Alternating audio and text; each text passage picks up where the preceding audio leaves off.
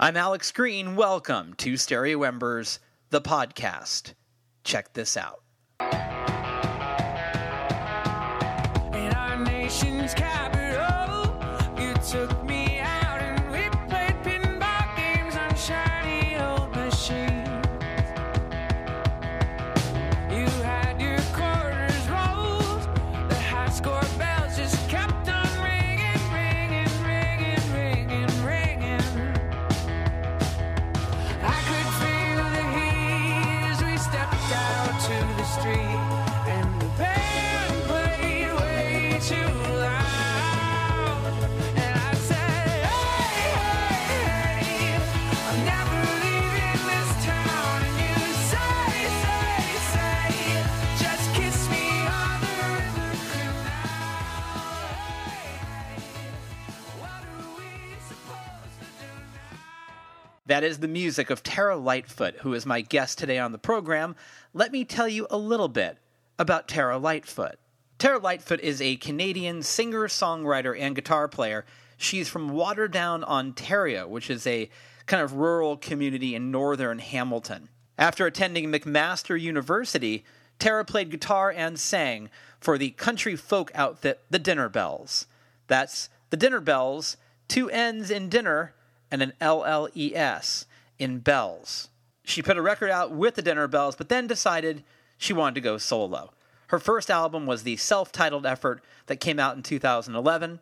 2015's Every Time My Mind Runs Wild featured the Stills as her backing band. And in 2017, Tara put out two albums, the fantastic third studio record called New Mistakes, and a live one called Live in Concert, which features her live in concert.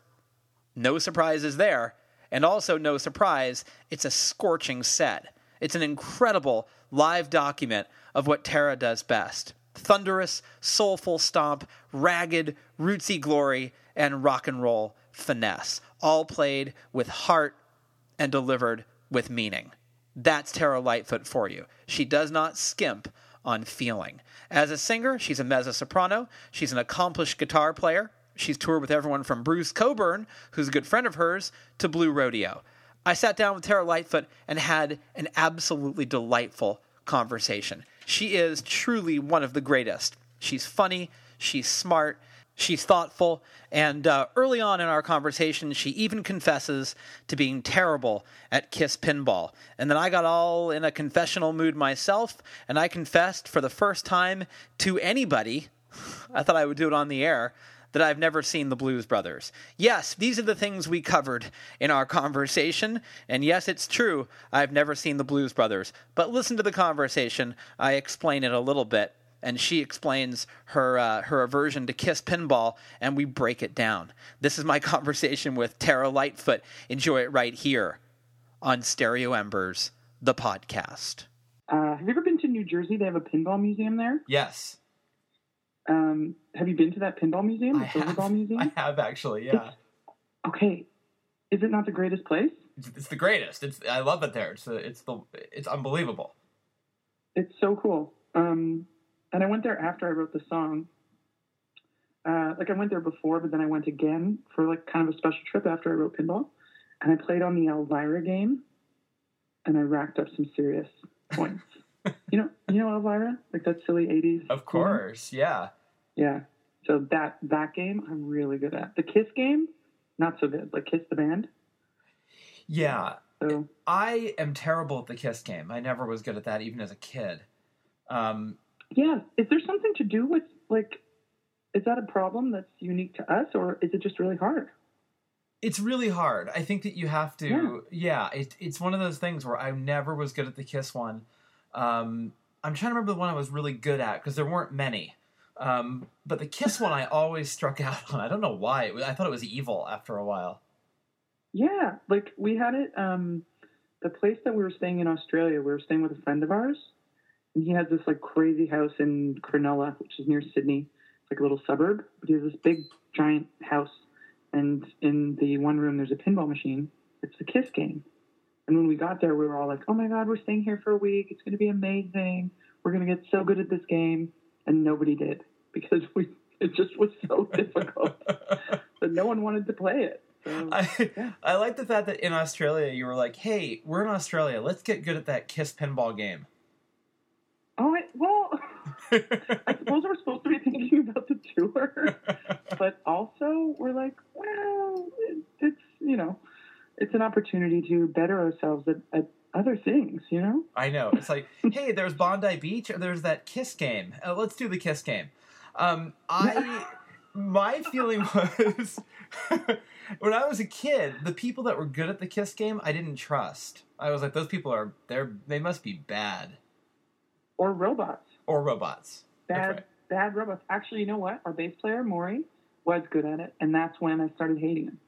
You see? That's what I'm talking about. Right. It'll put you off anyone. If you, exactly. Even if it's like, you know, someone you love deeply, if they're good at the Kiss game, you're going to hate them instantly. Yeah, like I think, you know, I don't want to say it, but it may have caused a rift in the band, you know? Well, here, you can solve a riddle for me. What makes somebody good at pinball? Like, how are you good at some of the games and not at the others? Like, what are you applying? Well, I think one of the coolest things about pinball is that sometimes it's about patience, and it's about taking your time for a minute. You know, when you can kind of stop the ball on the flipper for a minute and kind of gather your thoughts and think, what am I going to do?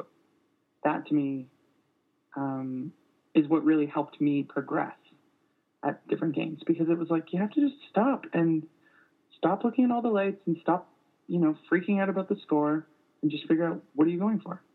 And that made sense to me. I don't know. But isn't that also a really great lesson for life? I think it kind of is. Like, I saw somebody do it. I was sitting with somebody. It was like a bar or something. Not the time that I wrote pinball, but another time. And he did this thing where he stopped it on the flipper for a while and thought, like, just was doing nothing, and then would like make a really big move. And I thought that was really cool. So I think it is. It's a metaphor for life. Pinball is comforting. It's nostalgic. It's teaching us, like, why are there not more pinball games? I know. I'm glad that pinball is just still around, at least. And I'm glad you wrote a song that references pinball, because, you know, there's a legacy of you know, pinball in rock and roll. Did you think about that when you were writing the song? It's part of that sort of tapestry of rock and roll songs that evoke pinball. Totally. And I think for me, being a woman, you know, of course there's the archetype of like the pinball wizard and it being a guy. And so Pinball King, I was kind of like, maybe it's the grown up pinball wizard. Right. You know? Could be. It's, I don't know. I was kind of, you know, I wasn't trying to borrow too much, but I certainly paid attention to that. I mean, it's our history. And so many musicians are into pinball. Like, so many rich musicians have pinball machines. That's what I want to do. If I get rich from this, I'm going to buy the Silver Bell Museum. You heard it here first. Do you think that Gene Simmons has the Kiss game in his house? Oh my God, he probably has 4 in his bedroom. Are you kidding? I think you're right. Yeah. He totally does. Yeah, he's one of those guys, I think that his likeness is all over his house. Yeah, we actually have a Gene Simmons mask in our van. I guess in the 1970s, like a rubber, like just like a Halloween mask. And we often wear it for comic relief on the road. So, yeah, I don't know. I guess it's kind of weird, but Gene Simmons, he's an influence for sure. Are you a Kiss fan? I think so. I mean, the guys in the band have taught me a little more about it. You know, I was like Detroit Rock City, that kind of thing. Didn't know too much about them, but I like what they've done for rock and roll and how they brought it to the stadiums. I think that's cool. You know, I always resisted them. I'm not sure it's because I was terrible at their pinball game, but I always resisted Kiss. I always tried to I don't know what it was about them, but they never hit me. And I think I always thought of them as sort of like enemies because my beginning with them was the pinball thing. Yeah. Well, yeah, there's that. You hating the game, which of course influences the band. But they have one song that kind of drives me crazy. It's pretty misogynistic. I forget what it's called, but the guys were playing it for me in the van, and I was like, this is Kiss? This is not cool. And I remember I posted it on Instagram, and people were like so angry, messaging me, being like, don't demonize Kiss, they're the best. So I'm like, they're singing about women in a way that isn't cool. Yeah. You know what I mean? Yeah. A lot of their work does that. I know. But I was like, this is like Spinal Tap. Like that's what they were going for. I didn't realize that there was a real band that was doing like a real version of Big Bottom, you know? Exactly. Yeah, but if you reverse engineer, like if you go back and you listen to like Motley Crue's Girls, Girls, Girls, it's pretty offensive. Yeah. Yeah. And I mean, like, I don't know. There's modern day songs that are offensive too. I suppose mostly country music. I don't know. Maybe hip hop. I'm not sure. Yeah. But yeah, I was just like really surprised. I was like, this is the 70s and you're literally saying this stuff and women are going to the shows and they're loving it. I mean, Gene Simmons never had a hard time with women, did he? He did not. No. By his own admission, he's been keeping count. Oh yeah, is that a thing? Well, with him it is. It's not a thing with me because it's been yeah, but it's apparently with him he needs a calculator and a medical test of some kind because apparently he's been around. Oh my gosh. I know. I can say for sure I'm not going to be playing that Kiss game ever again. I know, it makes you think I'm going to wash my hands after I'm done with the Kiss pinball game. Yeah, everyone should. That's what I'm learning today. Thank you for teaching me. I am such a fan of your music, and I wonder, one thing about you that I love is that your sound is so big and strong, and there's such power in your music. And I wonder, how do you arrive at that sound? Because I always think like, for example, I've had friends in bands and they start strumming acoustic guitars in dorm rooms. And I'm sure that is like, where a lot of that stuff starts. Bedrooms, dorm rooms, wherever. Your sound is so fully formed and so rich and sexy and strong, and I love it. And I also find it really inspiring. And so my question to you is, how did you arrive at that sound? Or do you even know the answer to that question? I mean, it's such a hard question to answer, but was that always the vision to arrive where you ended up? Well, number one, thank you. That's very nice of you to say.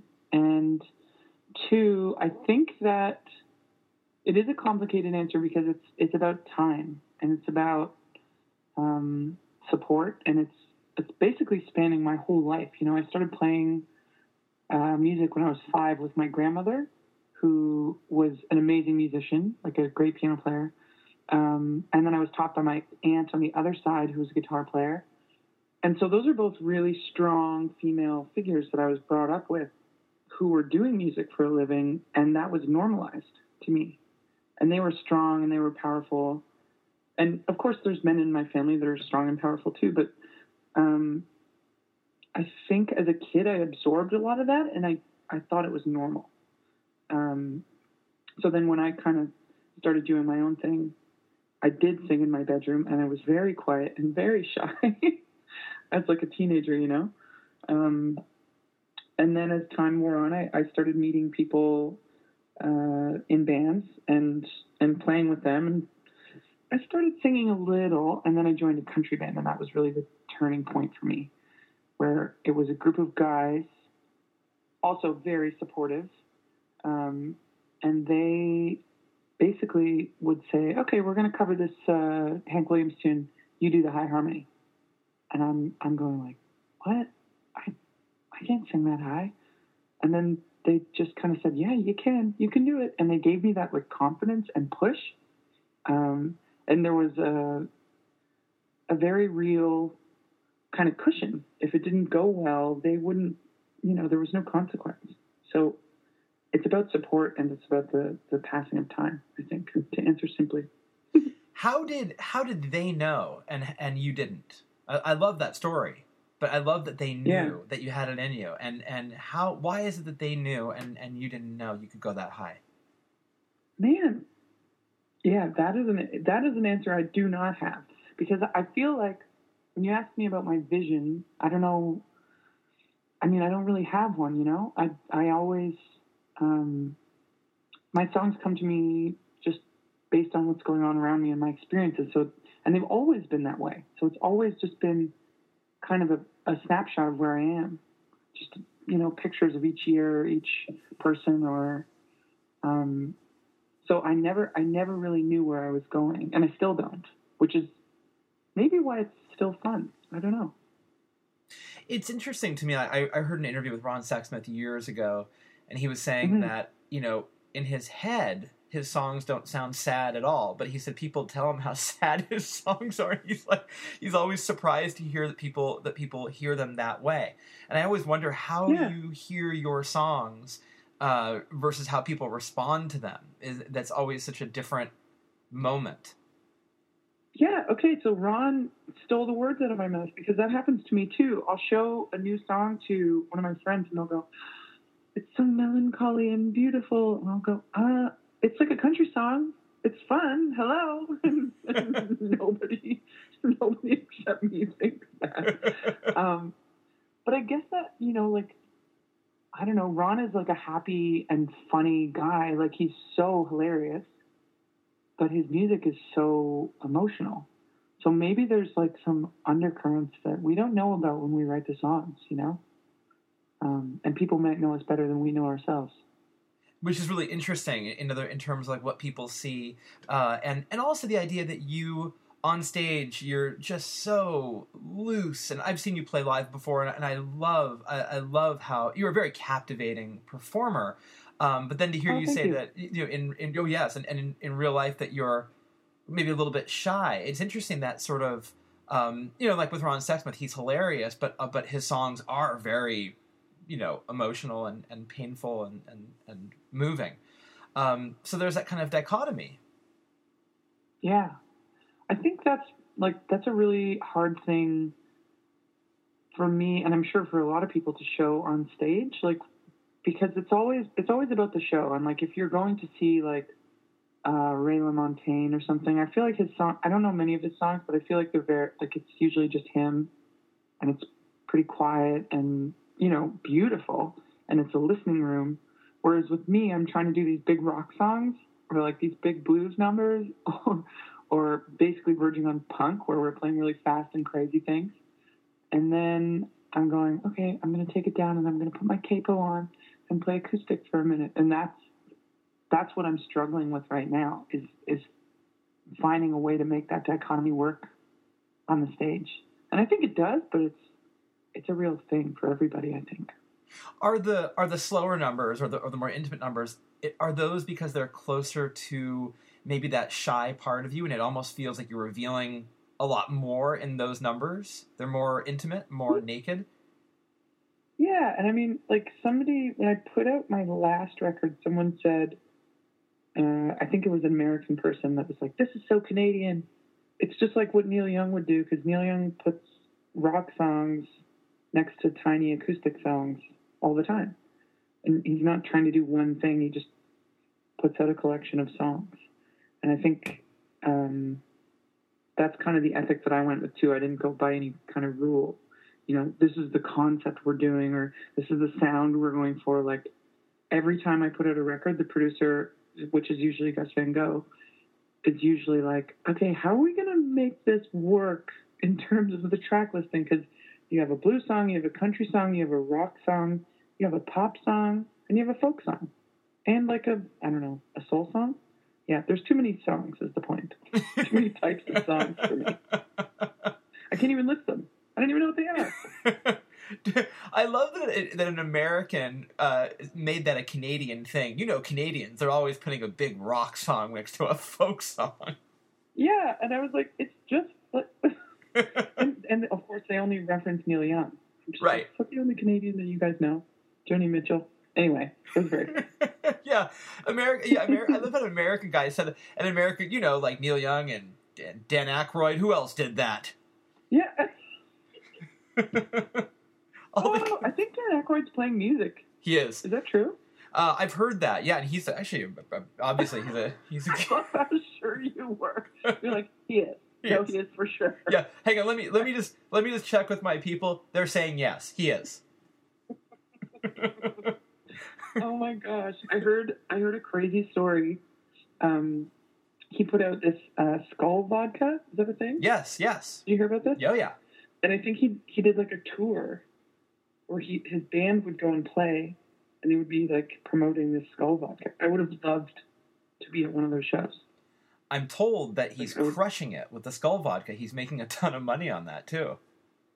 And good for him. Like he's a Ghostbuster. He is a Ghostbuster, a great harmonica player, and a pretty good singer. Actually, I think he's a great performer.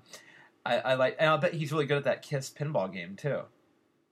Okay, I actually have to tell you this. I'm realizing something. I said he's a Ghostbuster before he's a Blues Brother. Yeah. Because I had never seen the Blues Brothers until this year. Is that right? Have you seen it? Okay. Is this like a rite of passage for everyone? Well, here's the thing. Let me tell you something. I'm going to say this publicly. I've never said this to anybody, even in my life and my friends. Right?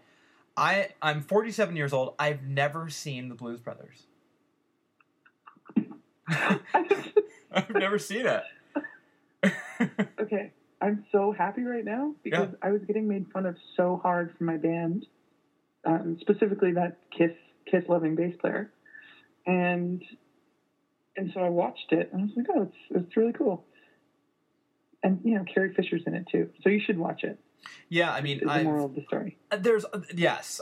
Now I have seen bits of it, late at night, flipping through channels, or I'm of course aware of them, from SNL, and I've seen them play, like clips of them playing live, and they're fun. I've never actually seen the movie, which is it feels good to finally admit that. Yeah, well now you can remedy it. It's just a lot of them playing Whiplash, and there's a lot of amazing musicians. Featured in the whole thing, which is why it's cool. Donald Duck Dunn is in it, the bass player. It's kind of awesome. I mean, yeah, I think you'll like it. Well, that's what they did. And now we've embarrassed you on your podcast. I know it's terrible. So we've learned more about me here. I'm bad at the Kiss game. I've never seen the Blues Brothers, and I have no friends. You're so funny. Oh my god! It's funny you mentioned punk rock because I was going to ask you. I was definitely going to say you must have listened to some punk rock because I can hear some of that in your music. So I'm glad you mentioned that. Is that true? Yeah, it is. I mean, like, I had this weird storied upbringing that I didn't realize. I did a longer interview with a guy about, I don't know, it was like a month ago, but he was really grilling me about my upbringing, and I had kind of blocked some of it out, like from high school and stuff. But what I was doing in high school was playing in the jazz band. I was playing bass in the jazz band, so I was listening to jazz, and then I was also like listening to punk music, and listening to like Weezer, and then listening to Simon and Garfunkel and the Beatles, all at the same time. So, but there was definitely, like my grade 8 teacher loved the Ramones and the Beatles, so both those things were kind of brought to me at the same time. But yeah, the punk thing for sure. And I think maybe it's going to come out more now, especially because you're mentioning it to me. I think I'm going to write a punk song today. I want you to do a punk record. I want you to do the whole record. Yeah. It would be so simple. Like that's the ethic of punk that I like, is that it's simple and that it's authentic. Like nobody's trying to do anything fancy. They're just making music, and it's infectious. And it is pop at its core too, I think that's what's really cool about punk. And there's just no inhibitions, and no one cares, and it's great. I love that part of it. I also like that you, with a punk song, you get in and you get out. It's quick and it's efficient. Yeah, and also the choruses are sing along. Like they're always sing along kind of choruses. I love those. Yeah, it's funny. Like the Ramones and the Beatles. In terms of like foundationally, there's a lot that's very similar in that way. Oh, totally. And also the Clash. I was listening to the Clash a lot. I still have my dad's tape of London Calling. I totally stole that from him. So like my biological father would pick me up on the weekends, and he lived 2 hours away, so we'd have a long highway drive. and we'd listen to the Rolling Stones and the Clash, London Calling, and I just totally stole his tape, and I still have it. That's kind of a sweet memory, though. What a cool vision. It's almost like the opening to like an indie movie of like a long drive listening to the Rolling Stones and the Clash on cassette. Yeah, it was cool. I mean, it was like an interesting way. I think it, in a way, it prepared me for touring because I was always on the road because I had such a big family. Like I had my mom and my stepdad that I lived with, and then my biological dad, and then my biological grandparents who lived 4 hours away.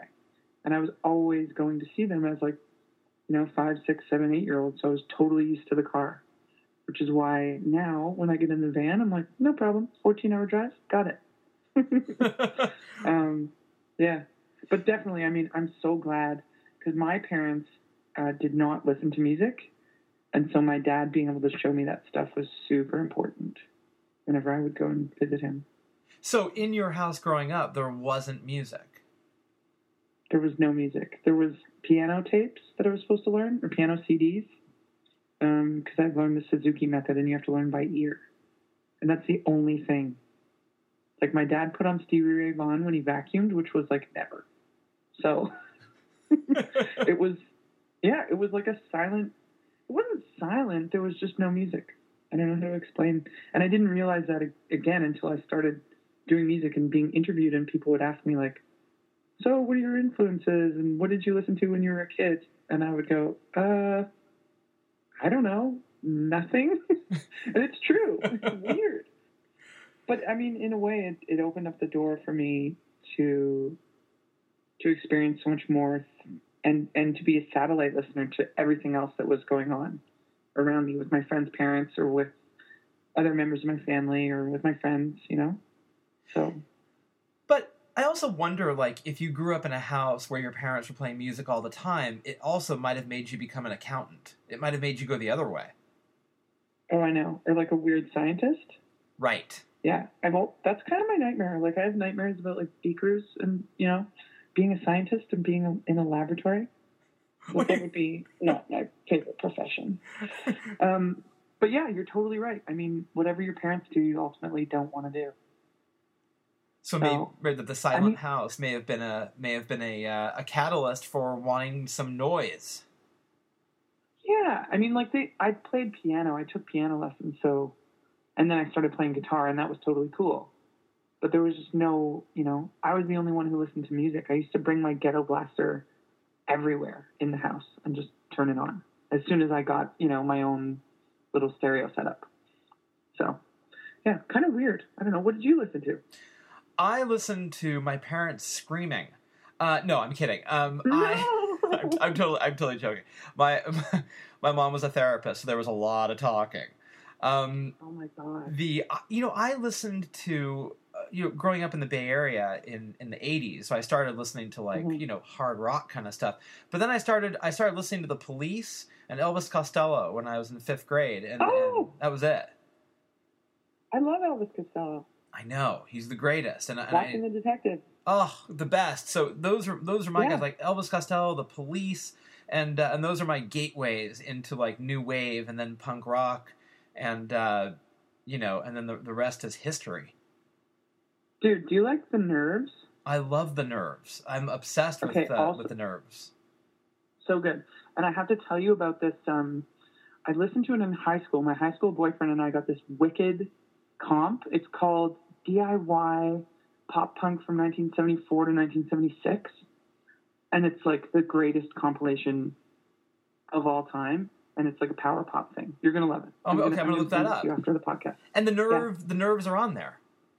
Yeah, Telephone. And so that's where I first heard them. I think there's a Costello tune on there. There's just so much amazing kind of power pop. I think there's what else? There's Cheap Trick Southern Girls, which is kind of fun. That was one of my high school sing-alongs. Southern Girls, do you know that song? Oh, absolutely. Yeah, there's just a ton of like real good hits. And I can't order this CD or vinyl anywhere. It's not listed anymore. So I'm gonna try and I'll try and send you what it's called. Yeah, Yeah, please. why? I'm gonna hunt that down. And it's funny. It's Yeah. really interesting you mentioned the Nerves, because over the summer I got into the Plimsouls, which is Peter Case was in the Nerves, and he then formed the Plimsouls. And I Okay. always sort of wrote the Plimsouls off as kind of like A Million Miles Away, catchy song, whatever. And I got this Plimsouls compilation, and I listened to them, and I would say, in my opinion, after having ignored them the way I ignored the Blues Brothers for years, that the Plimsouls might be one of the greatest American bands I've ever heard. I cannot believe how good they are. So Okay, I have to listen. check them out. You won't believe it. It's like this. Honest to God, it knocked me out. I wasn't ready for them until I turned 47. But the Plimsouls, Whoa. there's a compilation called the Plimsouls Plus, and it is a knockout. They kind of remind me of like Creedence and the Beatles. No. Yeah, you're I good. love Creedence. And if you love the Nerves, he's your guy, because he's the singer, and it's gonna knock you out. It's really good stuff. I'm so excited about this. I know. I have a band also that I kind of put away, like the Blues Brothers. I never listened to the Kinks. I didn't get into them until a Interesting. couple of years ago. I know, and then it's kind of like we're kind of like the Kinks in some way. Like when I started listening to them, in the way that is it Ray Davies that plays guitar? Yeah. in the Kinks? Or Okay. Dave Davies plays guitar, and Ray sings and also plays guitar. Oh, right. So, but like their guitar kind of sensibility reminds me of mine in some ways, but I've never heard them before, you know? So it's like all these parallels. I feel like a lot of bands are doing that right now because music is going through a transition in some way. Like we're kind of going back in time for those that are still playing guitar that have not moved on to electronic stuff. And I think that there's a lack of knowledge about what happened before. You know, like the big star era. Yeah. I think that we've kind of lost it. So, like, a lot of bands don't know that they sound like something. And I'm totally in that category, too. Where I didn't realize. And then people are like, oh, do you listen to the Kinks? And I go, no. Well, you sound like them. So, interesting. I don't know. What are you hearing in the guitar playing that you recognize? I'm not a musician, so I don't totally know how to articulate it. But what exactly are you hearing in the Kinks that you recognize or hear in yourself? Yeah, well, I think for me, it's like I usually follow the melody with my guitar. So whenever I'm singing, I'll play it too.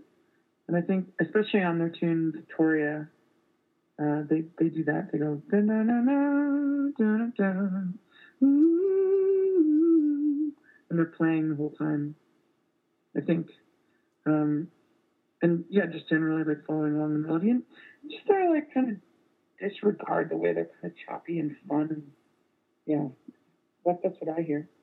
It's funny, we are living in a really interesting time in the sense that like Alabama Shakes or St. Paul and the Broken Bones and a lot of these bands that are considered retro bands, but they're coming to national consciousness or they're getting a global audience that maybe they wouldn't have had 10 years ago, which is so strange.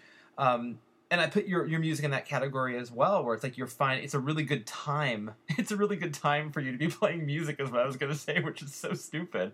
But it's... No. But I get what you're saying. But I get it. You get it, right? Like it seems to me like the timing is right for people to be hearing you. It's a really good moment in our sort of modern culture where people seem to be open to sounds that are considered retro, even though they're timeless. Yeah. I mean, I think an interesting thing that I've been realizing about myself and about my music is that I have never changed what I'm doing, really, or I haven't compromised to follow what's going on with like trends and stuff. And I liken this to my hairstyle, which you will see has been the same since the dawning of time. I have a picture of me in grade 3 wearing like a wicked like leather tassel like country vest, like super cool, and like a denim shirt, and like I have the longest curliest hair. And then you look at me now, and I'm like basically wearing a leather tassel vest and a denim shirt, and I have the longest curliest hair. So I've never changed, and so I think that there's a lot of people like that too. That they're just making this music, and they've always been making this music, and it would be nice to be recognized, but I think we'll always make this music no matter what, you know, because it's what is inspiring to us, you know. And it's and by the way, have you consciously kept the same hairstyle, or is it you just realized that? Oh no, I've consciously kept it. I don't let anyone cut my hair. I just found a person in Toronto that I trust enough to cut it, because I don't know. I'm kind of what do you call it? OCD. I'm a little OCD about my hair, about somebody chopping it all. How do you establish trust with someone that you go, okay, I think they're gonna do a good job with my hair. They've proven to me that they can handle this. Well, actually, what had to happen, we have this awesome woman on our team. She's like sort of our publicist. And she's like, you need to get your hair cut. Like, you're going to play Matthew Hall, and you should really, like, get something happening with us. I'm like, okay, fine. And so she took me to the salon in Toronto, and I had coffee with the woman. That was all that we were doing, was having coffee and talking. And then I left. And then a couple days later, I came back, and I let her cut my hair. But there was, like, a window of time where I could decide, no, I don't want to do this. But for me, I have to have coffee with the hairdresser and talk to them about their life and make sure they're cool. And then I'll go. So there's like a... What about you? Well, there's like a pre-interview. To cut your hair, you have to have a pre-interview and then a consultation. Yeah. And then you'll think about... Yeah. For me, I think that people go, well, it's gray and it looks like it used to be curly at one point. It used to be. They go, yeah, well, no, it's still pretty curly. But they go, look, here's a hat. Just do that. That might be easier. No. No. No. I started going gray when I was 16, and No. yeah, like not terribly, just like a strand here and a strand there, and by the time I was 30, it was pretty much rapidly. So I'm 47 now, and it's almost all. Well, no, there's more salt than pepper at this point. Yeah, but that's cool. That's hot. I hope so. I don't know. It's coming into trend. It's just like the music, man. Like, your hair is cool right now. Trust me. Well, I appreciate that. I get a lot of sir, and do you need help carrying that out? No. No, you don't. It's terrible. But look, you have the same hairstyle since high school. I'm wearing the same clothes since high school. So we're stuck in a moment. Yeah. No, mine's since grade 3. It's even farther back. You're so funny. Let me ask you this: when you're writing songs, how do you challenge yourself, or do you even think about it like that when you're writing?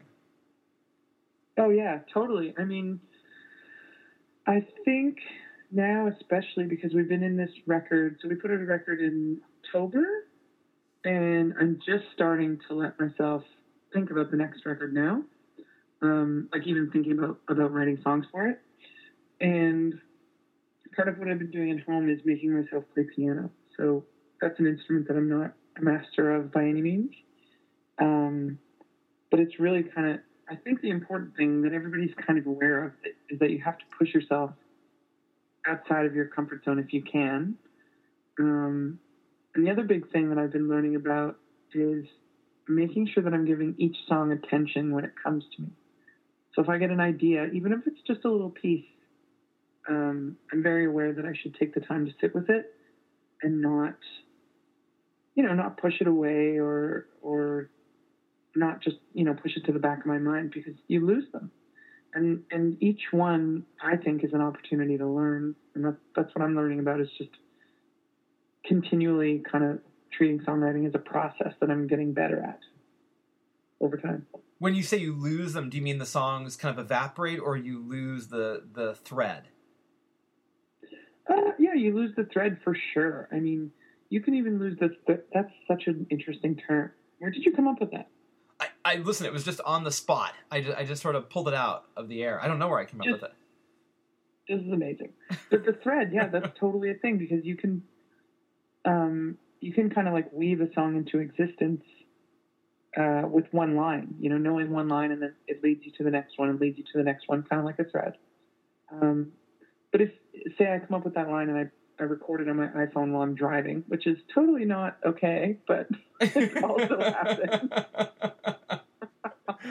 Say that happens, then I can lose that little thread or the presence of mind that I had when I sang it for the first time, and then I'll lose where I wanted to go with the song. And I think the biggest regret that I have as a songwriter is the things that I never wrote.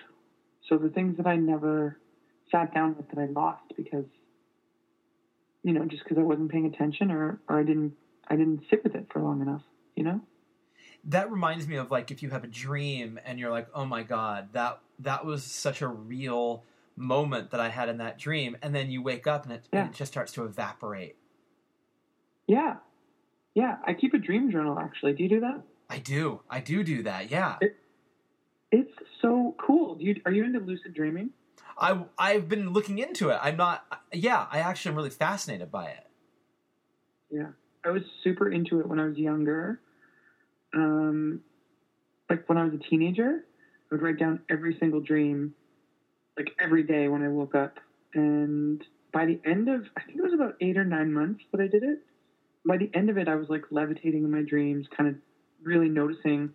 One of the things you can do is like look at your hand in your dream and see how many fingers you have.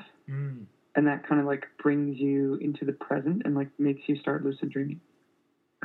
So I started learning about it, and then I spent more time focusing on that than on what was actually going on, like at school. Like I'd be like, I think I'll go home and go to bed because this is exciting. I'm lucid dreaming. Like you could do whatever you want. An artist with a dream life more active than the real life. I think that happens. I think it's a thing. Yeah, right? Yeah. I know. But I mean, the dream journal is really what kind of gets you there because you become more aware of what your subconscious is doing while you're sleeping. And so I'm excited. I'm excited actually to kind of try it again, but I don't want to get carried away. Because last time I was like, I was sleeping too much. I don't get to sleep that much anymore. We're too busy. But I think if you're doing lucid dreaming, you sort of have to be very present for that kind of practice. So you have to be like jobless and like, without aim. That's right. That's right. Whether it's lucid dreaming or pinball, it needs 10,000 hours. Yeah, exactly. And like 10,000 hours that we're not going to put in, quite frankly, for some of those pinball games. Do you find that you are, like for example, what I was thinking about this with what you just said is when I was listening to like REM in the mid 80s, and then in the 90s they started changing a bit. I remember going, why can't they make 10 records in a row that sound like Murmur? Say you like an actor and you think like, why can't they just keep making the same movies? But when I started writing, because I'm a writer, and I thought it's very easy for me to write the same book 20 times in a row, but I don't want to do that. I want to challenge myself and change it up. So in other words, like I know there are certain things that you do as an artist that probably come really easy to you, and you could probably just sort of not mail them in, but they come easier. And so I like the idea that you are someone who wants to challenge yourself to change it up and to sort of maybe try a different approach. Are you very conscious of doing that? Oh, totally. I mean, one of the things that I'm working on right now, since we've been off the road for a month or 2 months almost, which is the longest stint that we've had in 3 years. So I've actually been at home and I rented myself a cello. Whoa. To try and learn cello. Well, because it's like, I've always wanted to do it. Music is my profession now, and I have an opportunity to bring another instrument and another texture, which I so love. Like, I love listening to cello. I think it's one of the most relaxing instruments, and it's also a lot like the guitar. So in that way, like, I think challenging yourself is super valuable. And I also think everyone should learn an instrument as an adult because it's so fulfilling.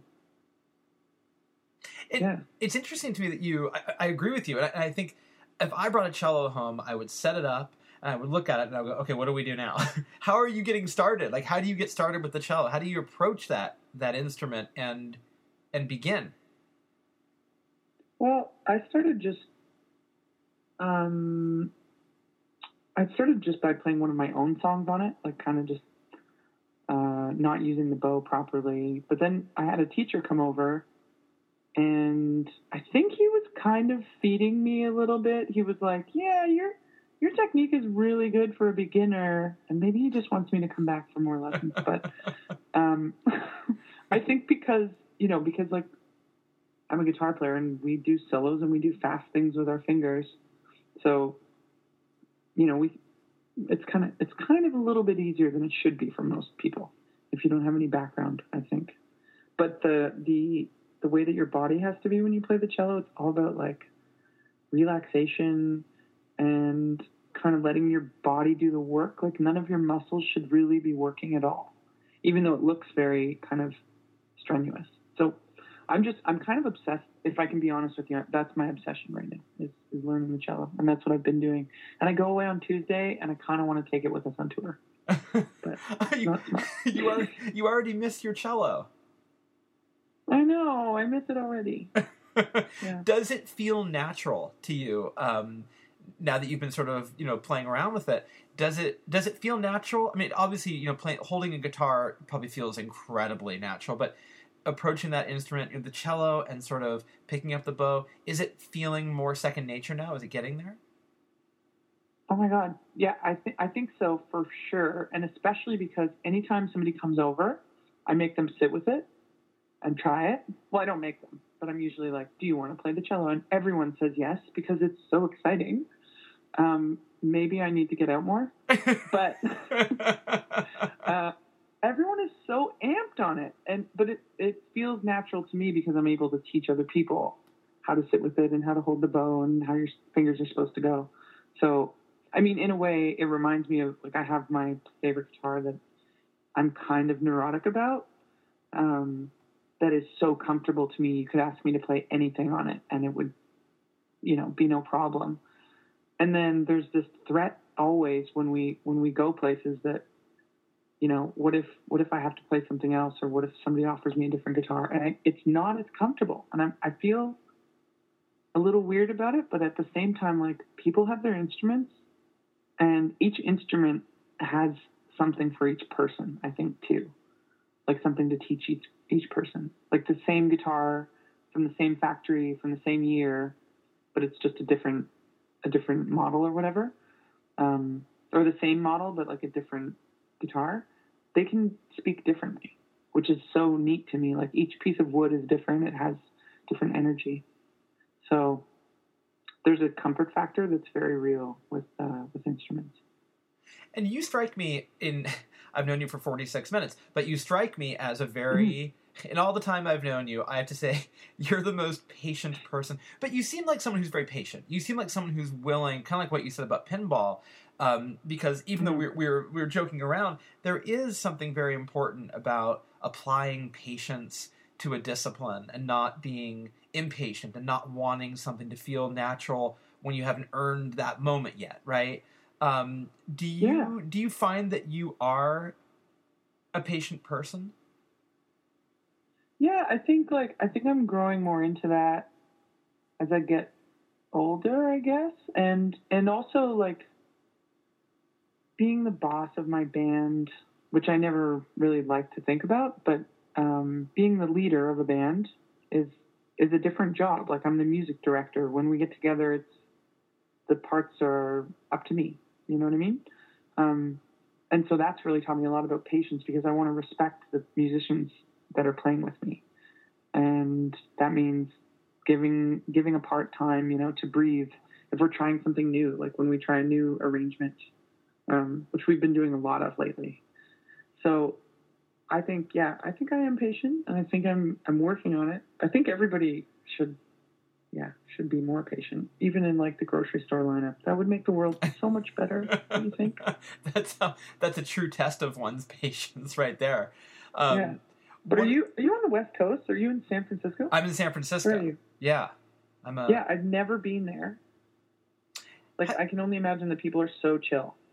They are, and they aren't. It's changed a bit. It used to be a little more chill than it is now, because there's so much money here now. people, so people have gotten, San Francisco was always sort of a refuge for artists and any kind of fringe group and the freaks. We all felt safe and comfortable here, but now it's sort of been taken over by sort of a lot of money and millennials, and it's sort of losing a little bit of identity, which is kind of a bummer. Yeah. No, that's happening in Hamilton too. That's where I live. Gentrification. It's a big giant problem. It's a big giant condo. Yeah. Yeah. It's a big gentrification. It's a big giant condo in the middle of what should be an artistic community. Yeah, or it's a parking lot. We have in Hamilton. It's kind of funny. We're supposed to be called the City of Waterfalls because we have 125 waterfalls around the city, which is a lot, like the waterfall capital of the world or something like that. However, we also have that many parking lots within like an 8-block radius downtown because everybody just kept tearing down the old, beautiful buildings to build parking lots. Yeah, it's ridiculous. Joni Mitchell wrote about it, I think. I was going to say, it's hard not to think about they paved paradise and put up a parking lot. Yeah, but they did. They really did. Hamilton, the city itself is great, but we're dealing with a lot of the same things that you are. I can't believe you've never been to San Francisco. That has to change. Here's what I'm trying to sell my management on right now, is a drive up the coast between South by and we're going to the Junos in March 3rd, March 26th or something.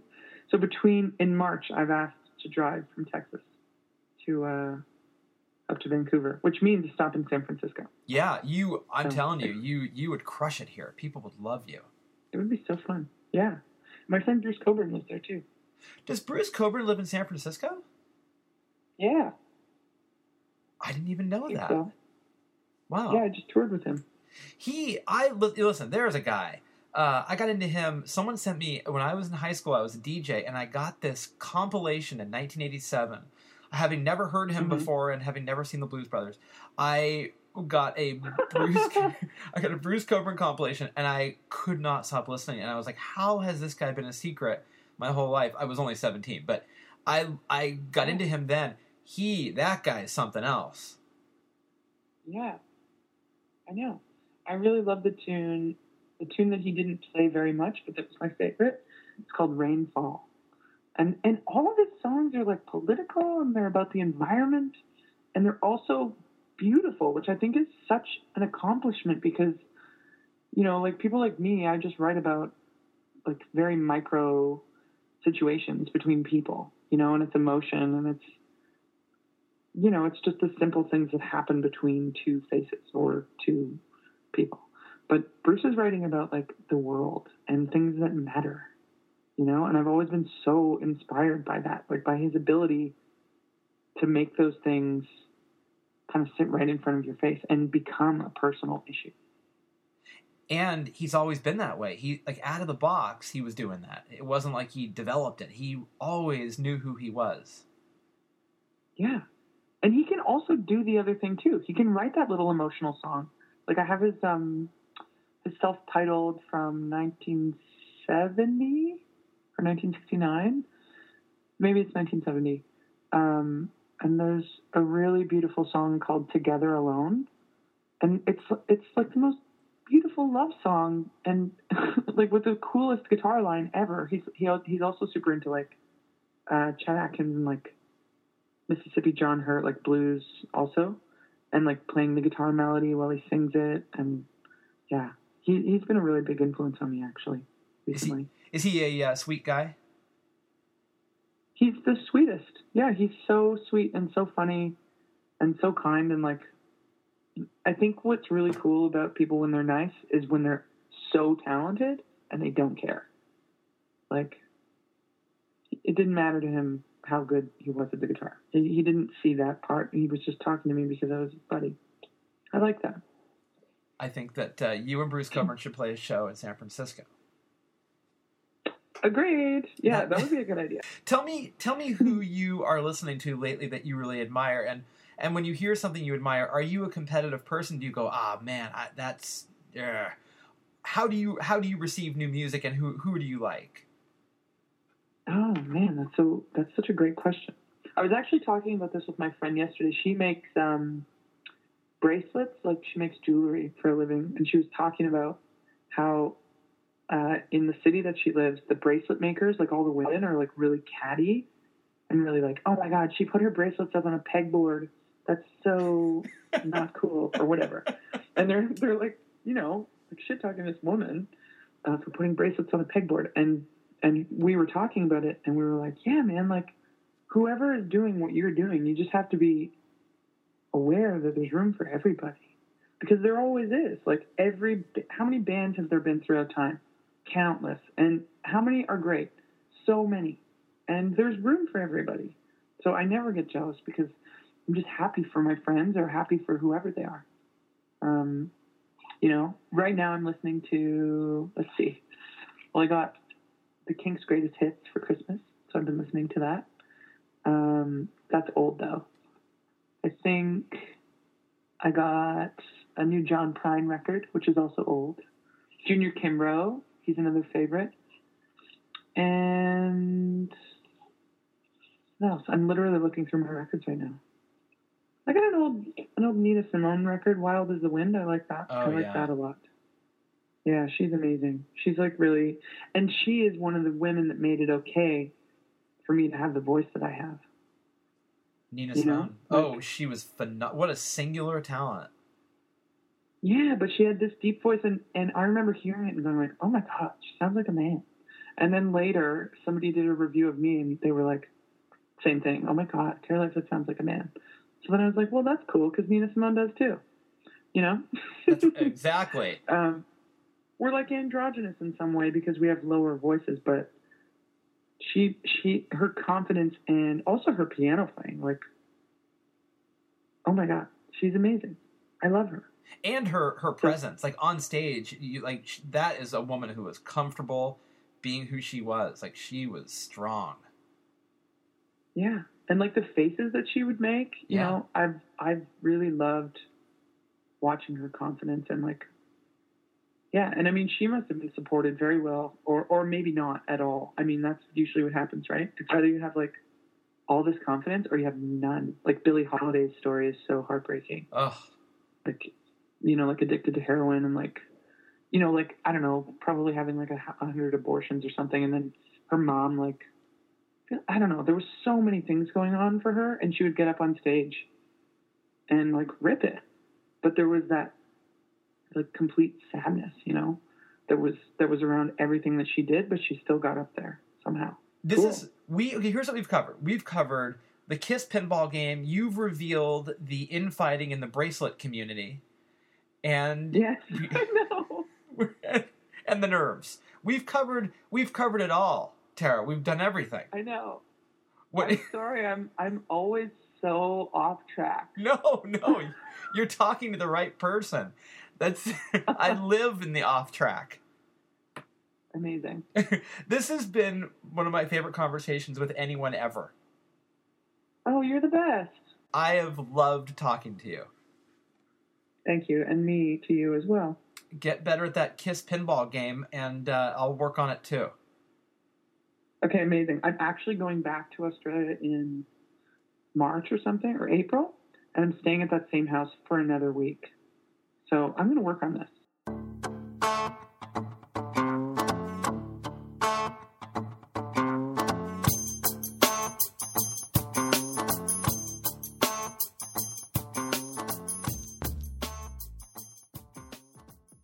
Well, there you go. Isn't she great? I love Tara Lightfoot. By the way, if you were thinking she's related to Gordon Lightfoot, because you were like, well, how many musicians from Canada could have the last name Lightfoot and not be related? Well, she's not related to Gordon Lightfoot. So in answer to your question, that would be 2. There's at least 2 Lightfoots that play music that are from Canada that are not related.